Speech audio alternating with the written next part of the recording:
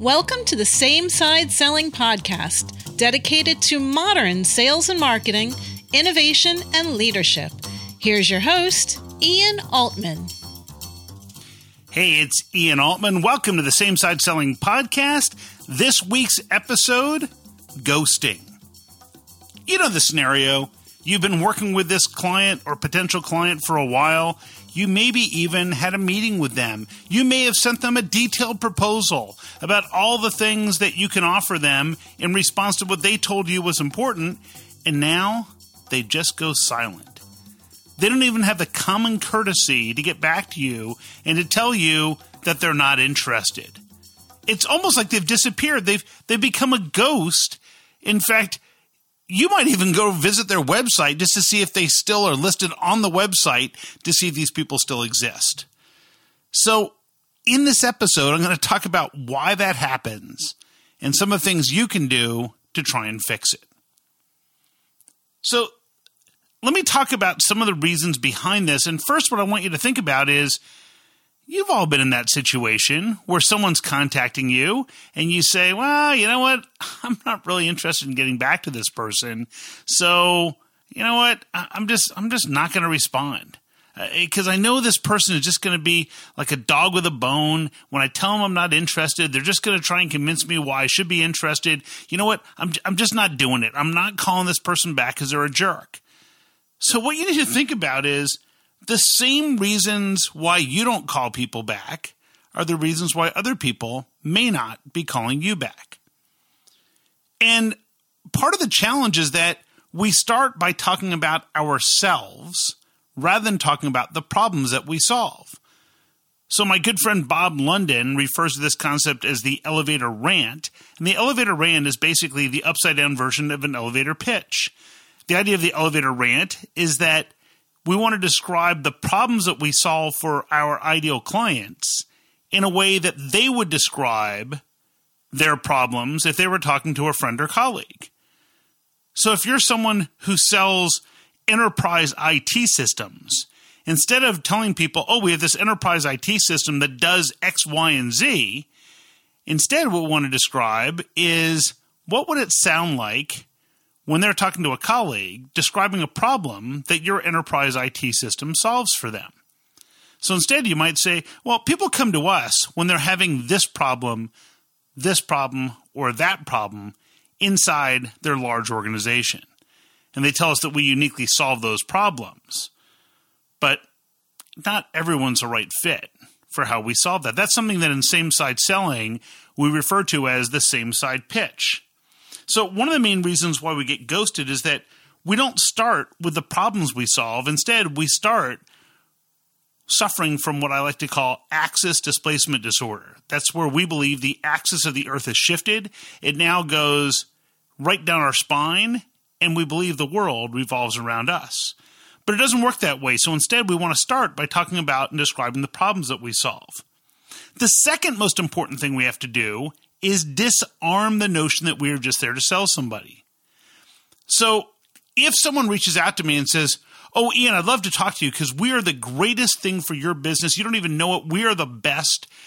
How about next Tuesday at 10 a.m.? Would love to talk to you. It'll just take 20 minutes so we can describe why we would be such a great fit for you.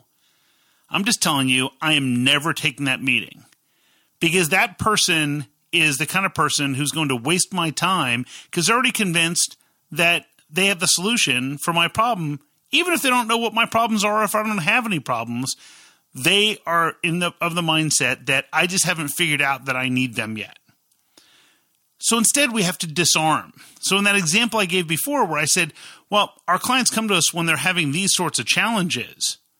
They tell us we deliver amazing solutions, but sadly, not everyone we talk to who's facing those challenges is a good fit for how we solve that problem. So I don't yet know that we can help you. See, the benefit of the humility of defining that not everyone's a good fit for you tells the other person, hey, you know what? This is someone who might be able to help me. In fact, they help other people just like me, but they actually have enough humility to say that maybe it isn't a fit for us. And psychologically what happens is that other person is thinking, well, why wouldn't it be a fit? I mean, is there something wrong with us? and they start trying to think about everything from a different perspective, and they're no longer just being in opposition to you. They're no longer resisting. Now we're just putting our heads together to determine whether or not we have a good fit between their problems and our solutions. So the first one is that we want to make sure that we start with the problems we solve. The second one is disarming, and the importance of disarming early in the process so that we're acknowledging that not everyone's a fit for us. The last one that I want to talk about in this episode is this idea of differentiation. See, they may already have a solution that they think is perfectly adequate, but you believe that your solution is much better than other people's. And so you might say, oh, we have the best solution in this area. And that would be great if it wasn't for the fact that their existing vendor and every other alternative tells them the same thing. You might even say, oh, well, we really work with our customers as partners, which would be great if your opponent or your competitor said, well, we work in opposition to our clients. But of course, nobody says that. So we can't just have that approach. So instead, we want to use the client vision pyramid. And if you search through past podcast episodes, you'll find the client vision pyramid covered, as well as in different videos on my YouTube channel. And the idea of the client vision pyramid is to define 3 different levels of relationship that people look for when it comes to a vendor or partner for that type of solution. And I'll use the example of a technology company. So let's say you had a technology company that provided some sort of innovative solution, something that was maybe artificial intelligence or 3D imaging or something like that that isn't so commonplace. But there are other vendors out there who aren't doing it as well as you are. What you might say to them is, once someone expresses a little bit of interest, you might say, well, when people are looking for a partner in this area, they're usually looking for a partner at one of 3 levels. The basic level is what we call the effective level. And I often describe this in the shape of a pyramid. I call it the client vision pyramid. So at the base level, the effective level, these are people who have one-off solutions. Often if you know exactly what you need, you can tell them what it is, they'll build it for you. And as long as you're not going to need enhancements or other upgrades or things like that, often it can get done relatively quickly by a small team of people. At the next level is what we call the enhanced level. Now, these are companies that do many different things in addition to these unique solutions, and they offer a breadth of services and consulting and all sorts of other capabilities, and they can address that solution as well as other types of solutions. Now, at the highest level in our industry is what's called the engaged level. The engaged level, these are people who are subject matter experts. They have deep expertise and experience in that specific area. They've worked with other companies just like yours in the past, and not only can they deliver great solutions, but they have a proven track record of delivering measurable results for other people. So which level are you looking for? And now what we've just done is we've given people a vision of the difference of different types of solutions in the space. And that makes it so that they don't commoditize everybody together. So these 3 elements are, we want to make sure that you start with the problems that you solve. You then want to make sure you disarm, and then you want to clearly differentiate yourselves. Now, remember, when you're defining the problems you solve, make sure you're defining them in their words, not your words.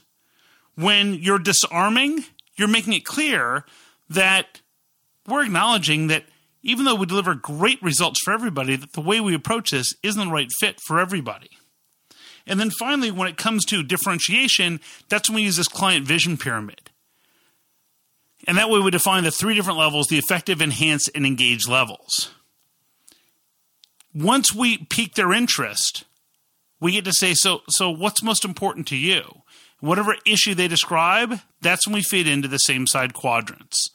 And that is a topic for another day. And if you search Same Side Quadrants, or you search on Amazon for the Same Side Quadrant Journals, or in Same Side Selling, the 2nd edition, if you turn to page 76, you will learn all about the Same Side Quadrants and how to use them in meetings.